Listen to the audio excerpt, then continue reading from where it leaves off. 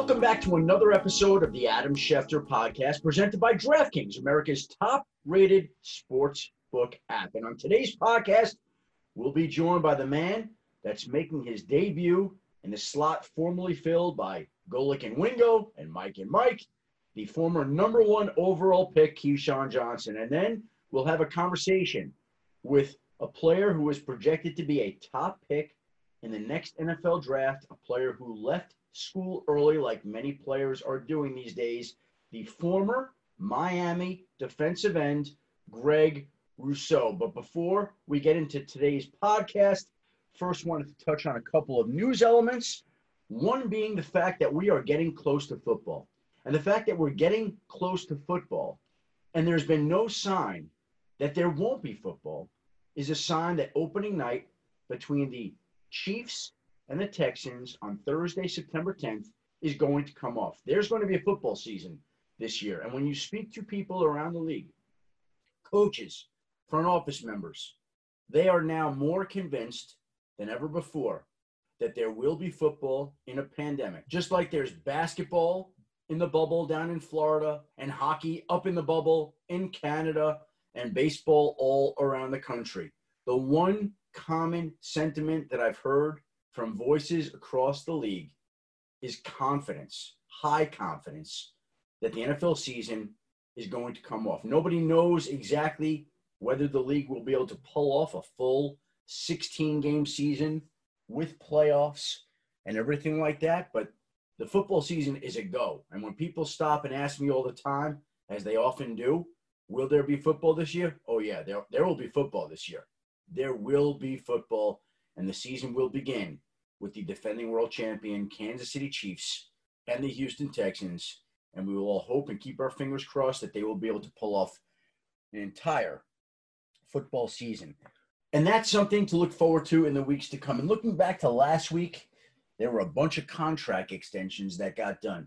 None any more notable than the 5-year, $75 million contract extension that made George Kittle the highest paid tight end in NFL history. And what's so interesting and fascinating about that contract and that situation is if we go back to the draft of 2017, I can distinctly remember the days leading up to it, talking to the 49ers organization and hearing how much it liked a tight end from South Alabama, Gerald Everett. And then I remember talking to the Los Angeles Rams and hearing from them how much they liked a tight end from South Alabama, Gerald Everett. And I looked down in the second round, and the 49ers and Rams picks were fairly close together. And I didn't say anything to either one, of course, at that point in time, but I knew that the 49ers wanted Gerald Everett, and I knew that the Rams wanted Gerald Everett. And sure enough, the Rams got themselves into position, and they used their second-round draft pick in the 2017 draft on Gerald Everett, who was the tight end that the 49ers wanted and planned to take if he were available. And so once Gerald Everett was taken by the Los Angeles Rams, the 49ers had to reverse course and change directions. And in the 5th round, they wound up taking an Iowa tight end by the name of George Kittle. Now, we'll never know how it would have played out if Gerald Everett had made it to the 49ers' turn in the second round, but I'm going to bet that the chances are they would not have gone for George Kittle in the 5th round. They went to Kittle because they liked him enough, and they didn't get the tight end that they truly wanted. And the tight end they truly wanted turned out to be maybe the best tight end in all of football, certainly one of the top 2 or 3 tight ends in football. And so it's so funny to hear all the time, and I hear it regularly, about a team wanting a certain player, not getting the guy they wanted, and having to settle for somebody else, like the 49ers did back in 2017. Their settling turned out to be just okay with George Kittle. All right, before we get into today's episode, I want to remind everyone, with the much-anticipated start of the 2020 football season just around the corner, as we talked about, make sure you're staying up to date on all your fantasy football news with ESPN fantasy experts Matthew Berry, Field Yates, Stephania Bell, Mike Clay, and Daniel Dopp on the Fantasy Focus Football Podcast. You'll get daily strategy, previews, and injury reports to ensure you have all the information you'll need for your fantasy football team.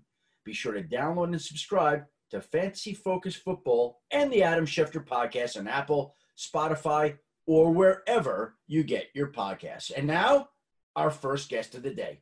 Is this Keyshawn Johnson? What up, Shefty? The new host of the morning show on ESPN? That the same guy?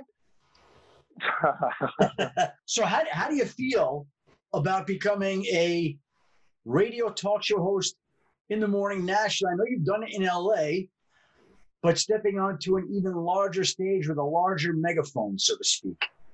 I'm cool. I'm with it. You know, it's going to be different, obviously, Shefty. You're going into some markets that, you know, are a little bit different, that are used to a certain type of voice that they've been with for however many years. But it's the same thing. I mean, I've done, obviously, NFL Countdown with you for a number of years, which is a big, huge platform. We're in a lot of households then. I've done NFL Live, obviously, and other things with ESPN. So, to me, it's pretty easy, I guess, at the end of the day. I don't worry about nothing. I'm ready to get going on Monday morning, actually. When you were the number one overall pick of the New York Jets back in 1996, the number one overall pick, would you ever have envisioned becoming a sports radio fixture, so to speak? Not necessarily. I knew I would probably wind up being on television, but I didn't know that it would turn into TV radio. I just didn't envision that, because sports talk radio in that day and age was screaming, hollering, yelling. You know, it was the guy with the big belly smoking the cigarettes and mad at the world type. That's how I envisioned it. But television people were cool, so I was more of a TV person. But I've learned both crafts now, both radio and TV, and so now I'm learning them together, because I've never done them together. I've done them separately, but now they're together. Is there anyone on the radio who you've listened to and admired and learned from, Kate? You know, not really. Not necessarily a sports talk host, but more the calling the games. You know, I've listened to guys like Musburger and Scully and Chick Hearns and those guys calling games, but not radio talk show hosts. Now your new team, Jay Williams and Zuby Mahete. I love Jay, a former number 2 overall pick in his respective sport. You're a number 1 pick. He's a number 2 pick. And Zubin, who I think is one of the most underrated, professional, talented people at ESPN. I think he's great. We can really have some fun on August 17th. Right. And what do you envision that fun looking like and sounding like? Tell me. Well, it's going to be way different, obviously, than Mike and Mike or Trey or Wingo and Golic and Wingo, because, you know, different type of music, a lot of fun and just, you know, challenging each other, because you got 2 former athletes, like you said. One was the number 1 overall, one was the second pick of the draft. Only reason why he was the second pick of the draft because Yao Ming was the first. And so you got all sorts of conversations between conferences and just different sports. I'm a Laker fan. He seems to not like the Lakers. I don't like Duke. I mean, it's gonna be a blast. You know, I think it's gonna be different than anything that's ever been in a morning drive show for sports. You know what you and Jay have in common? And you don't know each other very well, right? No, we don't. But, you know, as you know, I can work with anybody. I didn't know Boomer and TJ and at all, other than, you know, watching them on television. But when I came in the Countdown, we hit the ground running. I didn't know any of my co-hosts out in L.A. when we first put it together, and we hit the ground running for the last 4 years. And we've been rehearsing for over, you know, pretty much the whole week.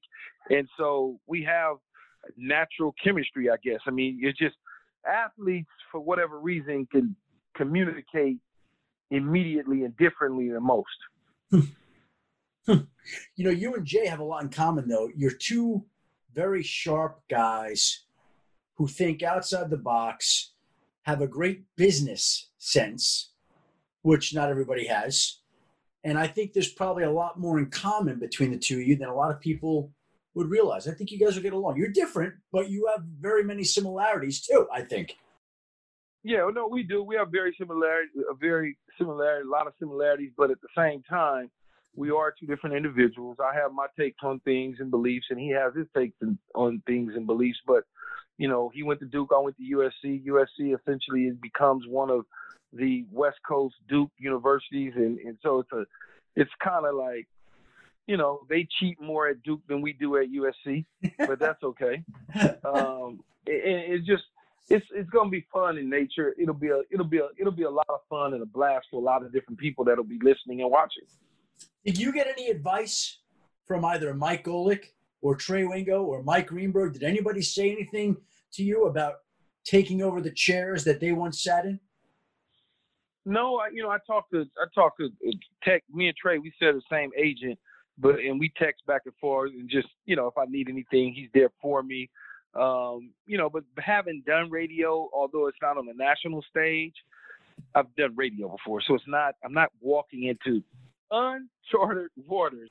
So at the end of the day, it's like, okay, I'm hitting the ground running again. It's perfect for me. It'll be fun. Like I said, it's different. It's gonna be different than what you're used to. You had to move to the East Coast, leave your beloved West Coast and move to the East Coast? Yeah, I moved a couple weeks ago to New York City, and you know, we're gonna be looking for places here in the next several weeks, and I enjoy it. You know, I've played here, so it's off. My wife is from here. I played here, so we enjoying it. It's a whole lot of fun for us. But you are such an LA guy. Like, you are LA. So it's hard for me, even though you are used to it and you know it, it's hard for me to envision you living here when you could be living out there. That's very true. I could be, but the opportunity, I couldn't pass on the opportunity. The opportunity presented itself for me to be able to take over and host one of the, you know, hottest, not necessarily hottest properties, but one of the most prestigious properties at ESPN. I mean, you got countdown shows, you got Monday Night Football, and then you got the morning drive time on the ESPN radio, you know, First Take. So it's one of the top 5 properties at ESPN, in my opinion. Mm-hmm. And you get to do it. Now, you mentioned working on Monday Night Countdown, and I had the pleasure and honor of working with you there, and Boomer and TJ and the legacy that they created and more. What did you learn from Tom Jackson first and foremost? Because I know you spent the most time with him, more so than Boomer. But what did you learn from Tom Jackson and then, of course, Boomer? For one, it's just preparation, being prepared. If you prepare yourself, then you don't have to worry about anything. You're on point. You know what you need to do. A lot of guys that are former athletes come into this profession unprepared. And when they're unprepared, it doesn't look good, and they wind up, you know, not being retained, or it doesn't work out for them. And everyone wants to know why. It's like, well, he never prepared. He didn't take it serious. He thought he could just get in there and talk shop, and that was the job, opposed to knowing your stuff. So how do you prepare for this job? Well, there's a lot of sports watching, number one. And I won't be able to go to events this year, but in LA, you know, I went to a lot of sporting events. But it's all about preparation, keeping up to date on the news and what's happening throughout the sports world and throughout society as a whole. You know, we're not just talking football. We're not just talking basketball. We're going to talk baseball to a degree. We'll talk hockey to a degree. What are the largest stories, you know, coming out of each city, being able to know what's going on in each city in every prospective sport, whether it's college at the University of Nebraska, whether it's college in Columbus, Ohio, whether it's college at USC or Stanford, what's going on. You need to know all of those things. What is going on at USC? What the heck, Kate? Well, football-wise, we're not playing this year, thank God. We get a break. But, you know, it's one of those situations where you can't continue, from a football standpoint, you can't continue to shuffle coaches in and out and expect to be successful. Clay Helton hasn't done a terrible job, but he hasn't done a USC, you know, I'm used to winning all the time and being in the BCS's type job. I think if you give him time, hopefully it will come. Because a couple years ago when he had Sam Darnold at the helm, they were a pretty good football team. So you're thankful they're not playing because of how much they've struggled? Well, well, a couple of reasons I'm thankful they're not playing. Because the kids, the amateur athletes, don't need to be playing college sports right now and getting, jerked around by college commissioners and presidents and ADs when they making money and kids ain't making a dime, but you want them to put their livelihood on the line. That to me is completely wrong. And so I'm glad that the Pac-12 and the Big Ten decided to take a step back, and the safety and health welfare of these kids is more important than making, $60, $70 million for the university. Back in the day, in the mid-1990s, you were a first-team All Pac-10. You were a unanimous All-American, a Pac-10 Offensive Player of the Year, all those things like that. If you had been in this situation and you were playing today at LSU or another school that was poised to play this upcoming season, and you were projected to go in the draft around where you did in 1996, number one overall pick, would there be any way that you would be out there that season with this virus going on, or would you say, I'm done, I'm opting out, I'll see you in the NFL? Yeah, I'm done. I'm opting out. I'll see you in the NFL. I'll go train. I'll sign with an agent. They'll take care of my training. We'll move somewhere and train, and I'll get ready for the April draft. There's no need. What am I playing for? Like, why would I play? Nick Bosa didn't play. So what you think about that? Nick Bosa did not play his senior year. And with good reason, right? He got banged up, but he never came back to risk any further injury. So, why would I play? It makes no sense. I'm not getting anything out of it except a championship. Have you conveyed that to anybody? Has anybody sought your opinion about what they should do? I've talked to a couple of college kids and told them, Shefty, that if I was in their shoes, I'll be getting myself ready for the NFL draft. I wouldn't worry about the amount of film that I have, because the talent evaluator can evaluate talent. And whatever you have on tape is projecting you wherever you're supposed to be projected. They'll figure out if you're good enough for that spot, or moving up or moving down. But you only can control what you can control. Why put yourself in harm's way trying to get on the field to prove a point to who? What do I need to prove a point to Nick Saban for, or Ed Orgeron, or Lane Kiffin, or Mike Leach? Like, I don't need to play for them dudes, or Dabo Sweeney.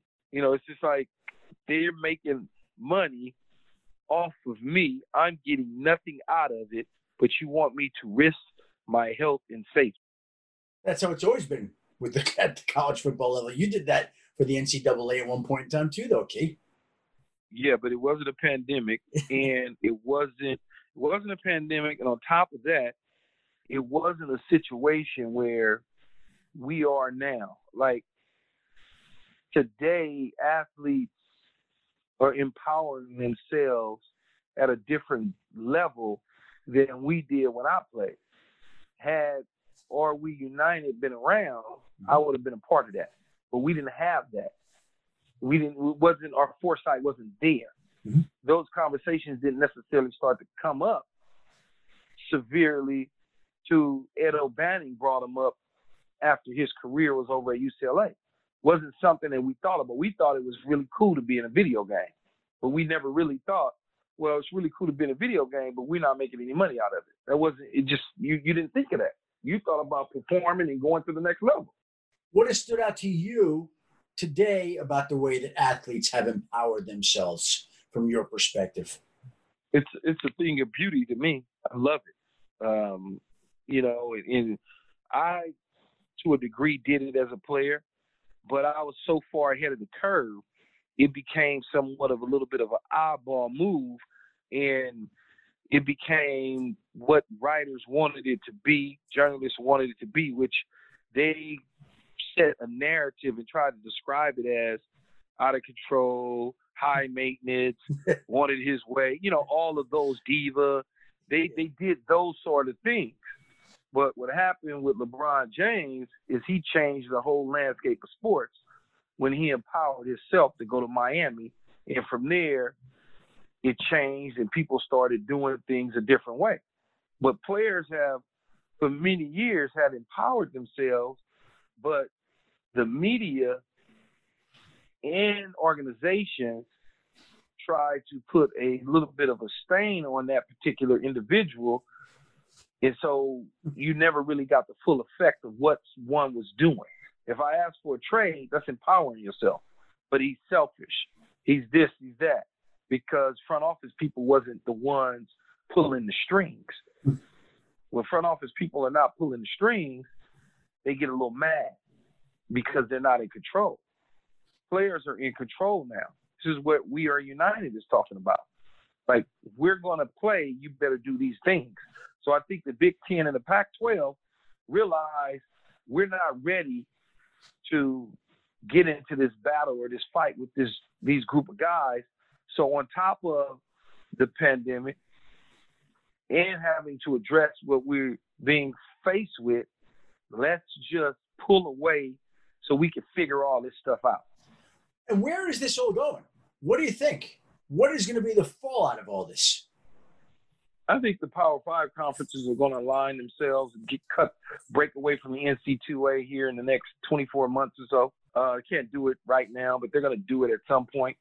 And I think that the amateur athletes are going to get what they want to get because you can't play without them. So you gotta work with them. Now you got people in the Senate, putting proposals together so people can make money. So does that mean that athletes are going to wind up getting paid in your mind? I think so. And how could they not? Well, listen, I've always felt like they should be paid. They produce so much revenue for the schools that it's, to me, borderline criminal that they're not paid. They're having money taken out of their pockets. Yeah, but if I'm wearing Nike shoes and cleats on my feet and I'm not getting a dime, it's all going to the university. Why should I be forced to wear that? Yeah. Why should I endorse a product that ain't giving me any money? Correct. So how far away do you think we are from athletes actually getting paid? I would probably say 2021, no later than spring of 2022. That's going to be interesting. That'll be interesting. And that will be how it should be done and how it should have been done for a while now. And how would it look? In your mind, again, you've got a great business sense. What would be the model in your mind of how this would look and play out, Key? Well, I would say I'm going to first, I probably would propose something where money's in an escrow account, a number. I don't know what that number is, but a number's in an escrow account and it's growing in the economy and they can't touch that money till 5 years out of college, 4 or 5 years out of college. Because by the time you get out of school, whether you make it as a professional athlete or not, you're probably going to get a job. And if you get a job, great. And if you don't, at least you've been trying for those years. And whatever that number is will give you a good jump start to life and help you maybe buy your first home or whatever the case may be. But I think there's a number that's there that'll work. But it shouldn't be available, that money, those funds, to the student athlete right away. Because no, I don't think because they don't, as a student athlete, as a student in general, you really don't need a whole lot. Your stipend should be able to pay your rent, your on training table meals, you get a couple free shoes and some clothes and stuff. But the money that's coming from all this, I think it should be put in the escrow account and managed by an institution that's going to make sure that you're making money on that money. Right. And if, let's just say you left school and you had some money waiting for you, whatever amount that is, that might de-incentivize some people to work, to dig in, to put in the long hours because, hey, I got $50,000. Hey, I've got $100,000. Hey, I've got whatever number it is. And so you want them to make it on their own. And then, as you say, have some of that money for when they're ready to buy their first house, when they have established themselves in their respective field, right? This is, again, we're drawing up a great scenario. I don't know that it can and will play out that way, but that would seem most logical to me to have it go that way, the way you're describing it. Adam, it's one of those deals where athletes don't have a whole lot, but regular students sometimes do. And regular students can work, they can live, they can do whatever they want to do. Student athletes are in class, they're trying to graduate, they're trying to perform on the field, They've taken away the summer jobs where you can't work in the summer and get paid anymore. So you can't even have a nest egg if it doesn't work out for you at the next level. So why not put it in an escrow account, allow it to grow, so when that time comes, I'll have a nice nest egg to go to on a rainy day. Makes a lot of sense to me. Love to see it happen. Would love to see it happen. Me too. And I think it will. I think it will. What is your relationship like these days with your nephew, Michael Thomas, the great wide receiver for the New Orleans Saints? Well, he's a little crazy, but it's good. It's a good relationship. I don't get involved with him much anymore because his wings are off and he's flying and he's grown now and he knows how to handle himself and do business. I just cheer for him and root for him. If he ever need me for anything, I'm always there. I'll go to I don't even go to his games. I didn't even go to his games over the last couple of years. I just watch from afar. The rest of my family would go, but I just kind of want to. It's his time, I have my time. It's his time, so I don't ever want to shed any, take any light away from him. I got so sick and tired over the last couple of years of people. Every time he caught a ball, they refer me in the conversation. It's like you don't need to continue to align him with me. He's his own guy, and so. That's the way I've learned to do things. The less I'm around, the better off it is for him. And what do you mean he's crazy? A little crazy now? No, I mean like he. When I say a little crazy, he's all over the place with Twitter, and he clap back at everybody as soon as somebody says something about him. He's like he'll just attack them real quick, and so I call that crazy. I'm like, man, you don't need to do that. But again. He's his own guy, and this is his approach and the way he wants to handle things.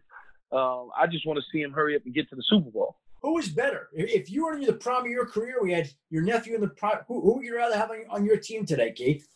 Oh, that's hands down. That's not even close. I mean, it's not even close. I wouldn't even. He's a good player, but he ain't me. No, I respect 17,000 catches and all that, but. No, he got a long tree to climb. So as you set out now to embark upon this new ESPN national morning radio career with these early morning wake-up calls that I hope you can get up for, Key. I got to tell you, I hope you can get up for them, right away. No, I can get – there's one thing I'm not going to do. I'm not going to trick off my job. Well, as you get hey, look. I'm not the guy up in Seattle sneaking people through the hotel lobby during a pandemic and when they told you don't do anything. No, I'm not going to do that. Yeah, for those who don't know, there was a Seahawks rookie that was caught basically trying to smuggle in a female visitor to his hotel room, which is unbelievable to me. It's just unbelievable to me that somebody could do that in this day and age. And you're not paying attention.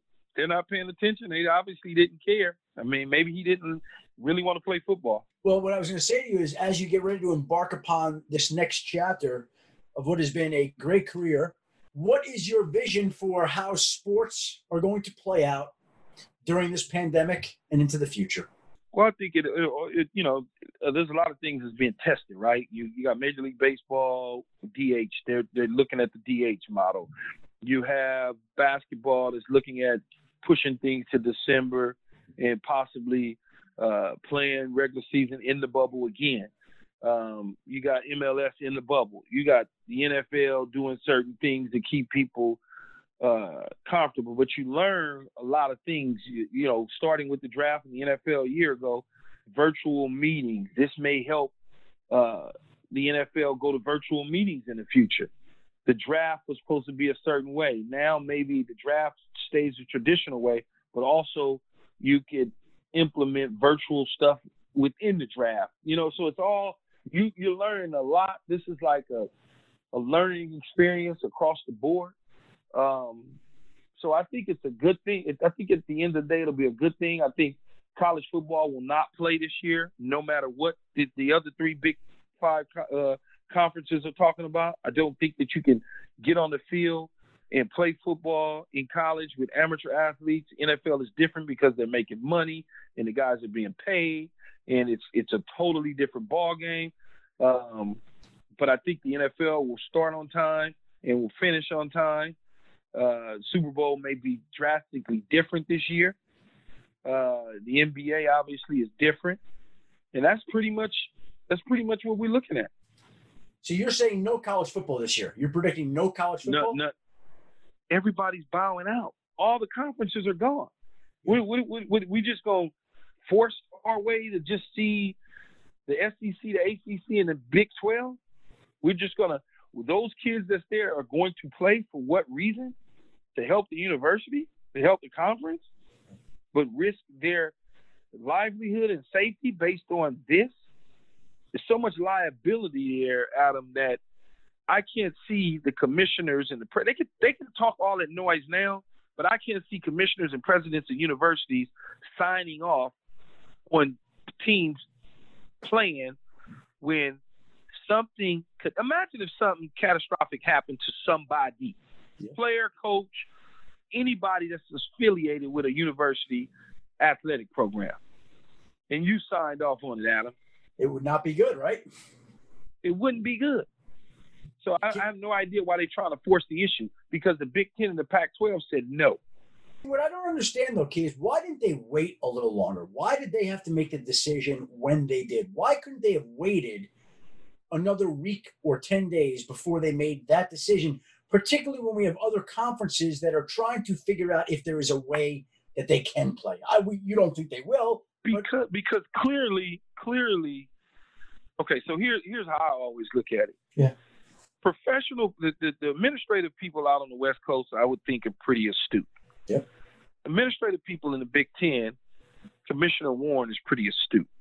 I think he's smart enough to know that the people that he's talking to and they're talking to, the medical people, aren't just saying, oh, yeah, you can play, you're going to be okay. They got enough intel and information to not want to test the waters, where these other three conferences have gotten information, I'm sure, that have told them, well, you can play if you want to, and they're still trying to hold out hope. Plus, you got to also understand the region of the country that you're dealing with. Mm-hmm. You're dealing with the South. A little bit different mindset in terms of the way that they think. They don't even think half the people don't even think it's a real pandemic going on. They walking around with no mask on and just think it's just like a big joke. You know what's amazing?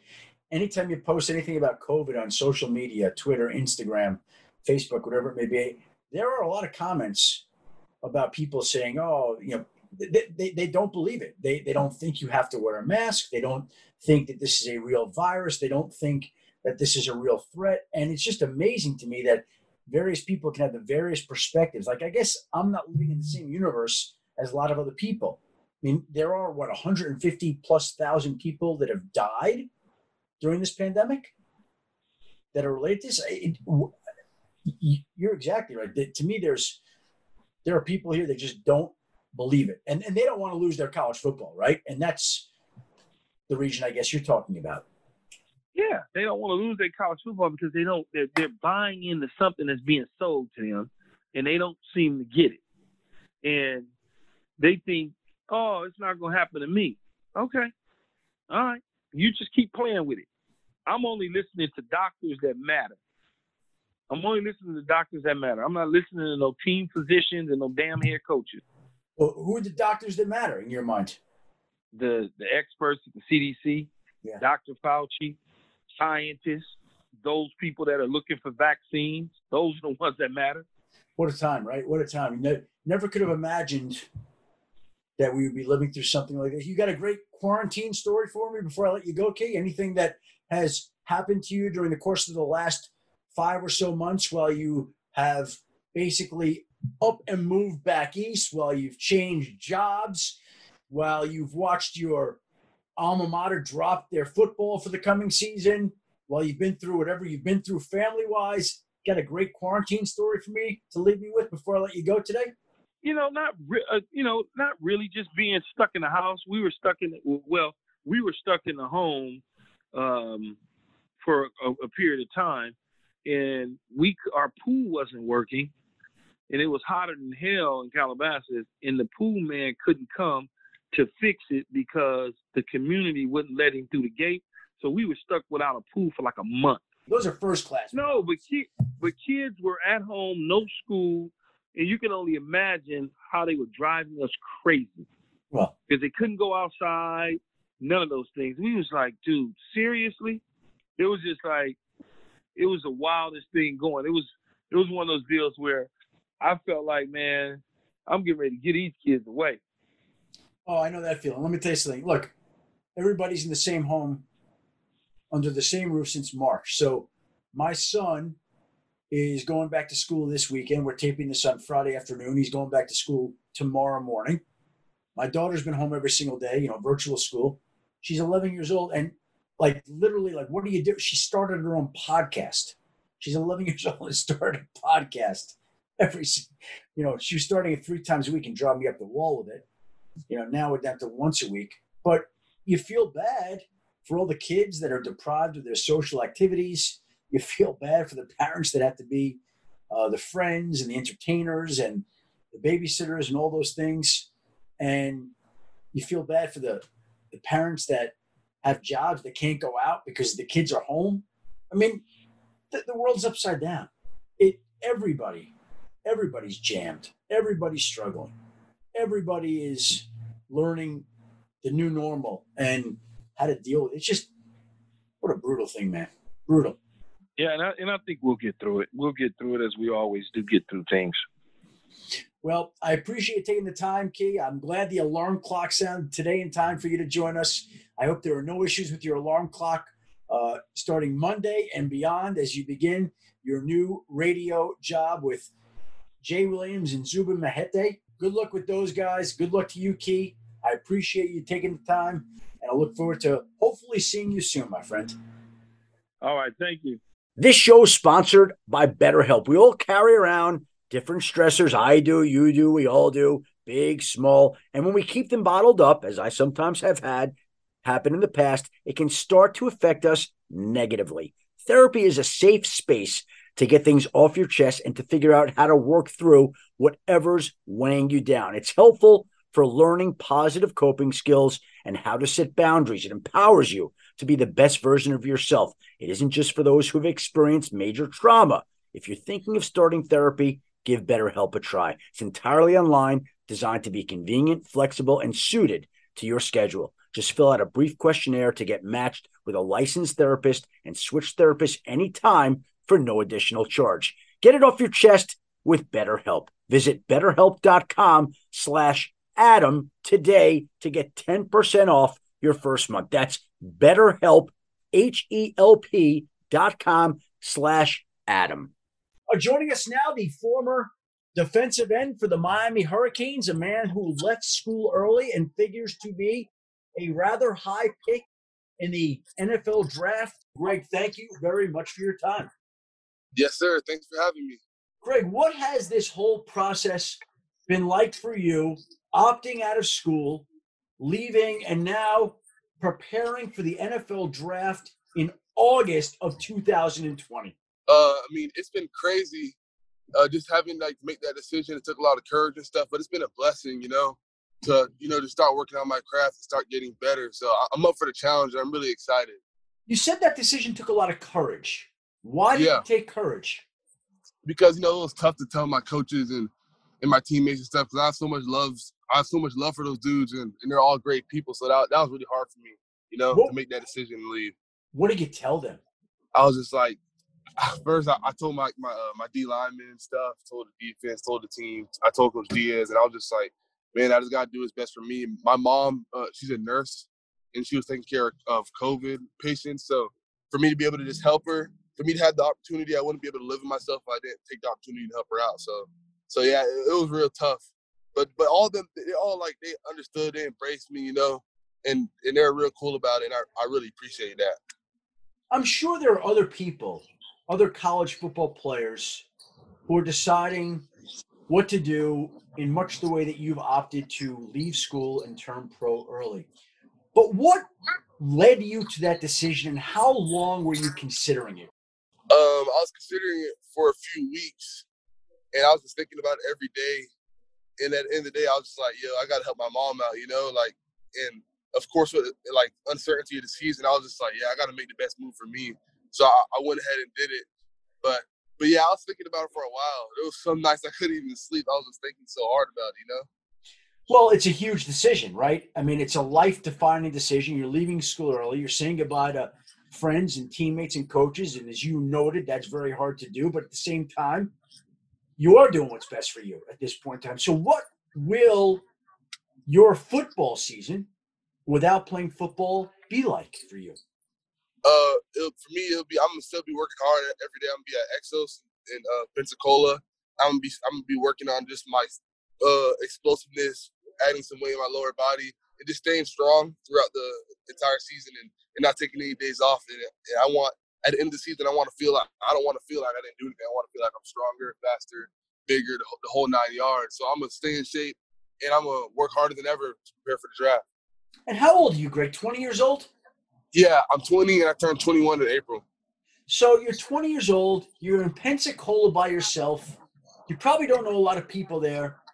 I would think it's got to take a certain amount of maturity and discipline to make a move like this, to go to Pensacola, to start training, knowing that there's no games. You may not play a football game. You probably will not play a football game for a full year now. A full year. Yeah, that's the longest since for me, probably when I was like 7. Like that is pretty crazy to think about. But I'm definitely real mature and I'm really focused. That's one of the reasons I went to Pensacola. I have nothing to do over there but work out, So I'm ready to focus, lock in, and be the best me come April. And what do you envision your NFL career to be like? Can you even contemplate something like that? Do you think, again, I've heard people say you're the top pass rusher in the draft. I've heard people say, well, maybe he's a one-year wonder. You did have more sacks last year in the ACC than anybody else. You had a great year, 15 and a half sacks. What are we going to get from Greg Rousseau at the NFL level? The same thing. I'm going to keep being me, I'm going to keep working hard. I'm going to trust my coaches, trust my teammates like I always have. And I'm going to go out there and give maximum effort and just be the best me I can be every single day. And I really just take it day by day, just every day, just going and working hard every single day, not really thinking about like the future or the next game. I just go day by day, workout by workout. Now you're 6'6", 251 pounds. Is that accurate right now? No, I'm like 262 right now. So you've put on some weight. Yeah. And in your own mind, is there a certain level you'd like to get to by the time the combine rolls around, assuming there is a combine, by the time the draft rolls around, whenever that is? We don't know so many of these things. But what weight do you want to be at? What do you see your body? I mean, you're 20 years old. You're 6'6". You're 260 plus pounds. What is an ideal level for you in your own mind right now, Greg? Probably to be like 265, but just have a really low body fat percentage and be able to move still, just in case teams want me to work out as a linebacker or play in a 3-4 system. I feel like I'm very capable of doing that, or I feel like I'm big enough to go inside too. Because last year I was playing at like 245, and I was able to play the nose, the 3-tech, the 4-eye, anything pretty much on the D line. So I feel like me being 265, I'll keep that versatility and still be able to move quick enough to play the edge or to move inside or even to drop back. Well, you did play safety in high school, correct? Yeah, I did. Safety and receiver, yeah. What was that like for a guy your size to be playing safety and wide receiver? It was fun. I mean, at safety, they had to throw it over me. They barely ever did. And then at wide receiver, I loved catching fade passes and scoring touchdowns. You must have been some targeted throw. So how do you get to defensive end pass rusher at Miami? Coach D, as they're recruiting, he was telling me how he was at NC State when Manny Lawson was there and people like Mario Williams and stuff like that. And he's seen that they all had my frame. So he was like, man, this is what you can grow into. So I really considered that. And I was like, yeah, I'm going to Miami. I'm going to listen to Coach Diaz. And it worked out, Coach Diaz has an eye for things like that. So he picked a position for me. And it was really the position that I had the highest ceiling in, Did he ever have you study tape of Mario Williams and Shaq Lawson? Have you speak with them? Any interaction with those guys at all? Yeah. I watched their film. I didn't talk to them, but I definitely watched their film. And I was like, man, I see myself doing this, And I played a little bit of DN in my earlier years of high school, but I was definitely like focused on playing like receiver or safety at the next level. But he He really changed my mind. Mario Williams, #1 overall pick there, Greg. You know that, right? Yeah, NC State. Yeah, that's pretty big. How high? Any sense of how high you think you could or will go in the upcoming draft? Yeah, I'm shooting to go top 5. Top 5. Yes, sir. And why should teams take you in the top 5? Because of the skill set I bring to teams. You know, I'm a good dude. I'm a team first type of player. I'm really versatile. I can play in any system. I feel like I'd add a lot of value to any team. Now you mentioned your mom is a nurse. Yeah. Where is she a nurse, and what has this pandemic been like for her? I mean, it's been crazy for her. It's been tough. She'd tell me like how things are going at work, and she'd just be like, "It's insane." She works at Florida Medical Center. It's in Oakland Park here in South Florida, Broward County. That's where she used to work. So, yeah, for me to be able to tell her she doesn't have to work no more, it was the biggest blessing ever. Like, it was the best thing I've done with my life so far. You know. So yeah. Is that what happened? You said, "Mom, you don't have to go to work anymore as a nurse," and she's not going anymore because you're turning pro? Yes, sir. That's unbelievable. Wow. Yeah. What was her reaction when you told her you're done? You don't have to basically go to work and do what you've been doing for as long as she has. I mean, part of her did want me to play, but the fact that I was able to retire her and just take her out of harm's way, she was elated for sure. Now, Greg, you sit back and you get to watch everything that happens here as the college football situation unfolds. What do you think is going to happen this year, if you had to guess? Do you think we'll get any college football, no college football, some college football? What do you think from your perspective? From my perspective, I think for sure there'll be some. I don't know how far it'll get because, you know, I'm not God or anything. But I'm pretty sure they're going to start it because they're pushing for it real hard, you know. And as long as the safety protocols are there, I mean, it could work. You just got to see. And what will it be like for you if there is football to watch a college football game, especially a Miami game if it happens? I'll be rooting on my teammates. I still talk to them every day. They're still my family, you know. And I'm still a Cane for life, so I'm gonna be talking to them. I'm gonna be hitting them up, congratulating them when they get wins and stuff, and still just being there for them as a friend. Now there have been some unbelievable players that have been for Miami, pass rushers, most notably. Have you been able to reach out to guidance for any of them about either leaving school or entering the NFL or what it will take to succeed in the next level? Yeah. Have you spoken to any of those guys, and what has been their message? Yeah, I talked to Jonathan Garvin. He was at my school last year. Now he's in the NFL. I talked to him about things, and I also talked to Calais Campbell a lot. He gives me a lot of tips and just ways he's been successful throughout the years. So he's definitely somebody that I'm always going to just get some knowledge from, you know. I was hoping you were going to say Calais Campbell, Greg, because that's my boy. That's my boy. Yeah, he is what a pro should be on and off the field. He handles himself the right way. He does all the right things. Great player, but he's a pro. He's a pro. Yeah. So what has been his message to you? You know, just like you said, you know, just work like a pro. Don't work like you're just practicing or anything. Work like you're playing the game every single day, and just be smart and always, you know, whenever you're making decisions, always just calculate them, you know, and just watch who you have in your life, like the people around you, because a lot of times that can mold you into what you're gonna be. And another thing he also told me was to just never get big-headed. No matter how successful you get, just keep on working hard and stay true to yourself. That's right, Greg. You never get big. You always are willing to come on to the Adam Schefter podcast. That's what you have to be willing to do. Of course, that's easy. Of course, you work hard and you're willing to come on this podcast, and I think everything then will work out for you just fine. Yes, sir. I'm honored to be on this podcast. I'm honored. Well, it's my honor to speak with you. I wish you a lot of luck in Pensacola. I'm sure we'll speak again leading up to the draft.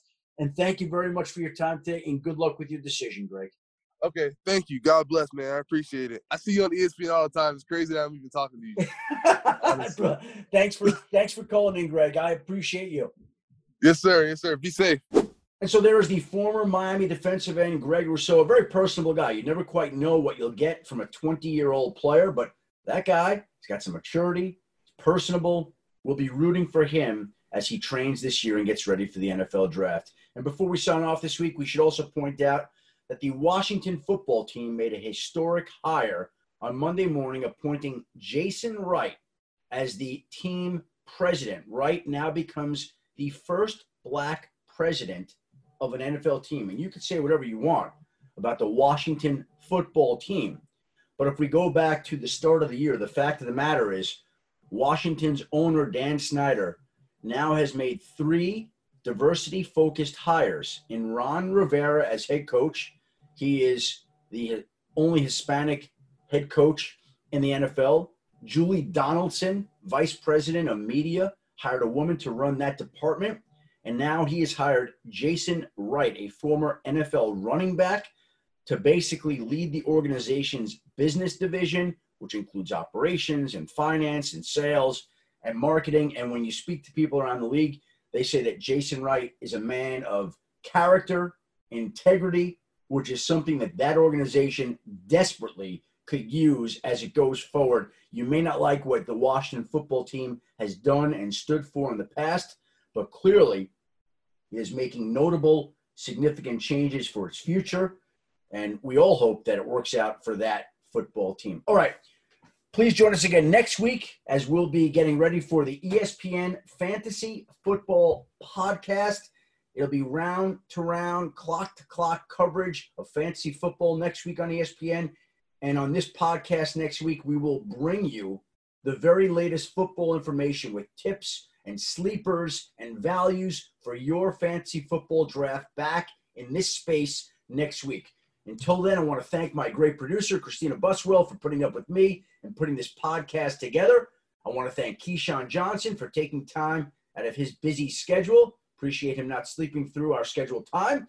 And I want to thank our second guest, Greg Rousseau, the Miami defensive end, who looks like he's got a very bright NFL future. And thank you, the listener, for tuning into another Adam Schefter podcast. Please join us again next week.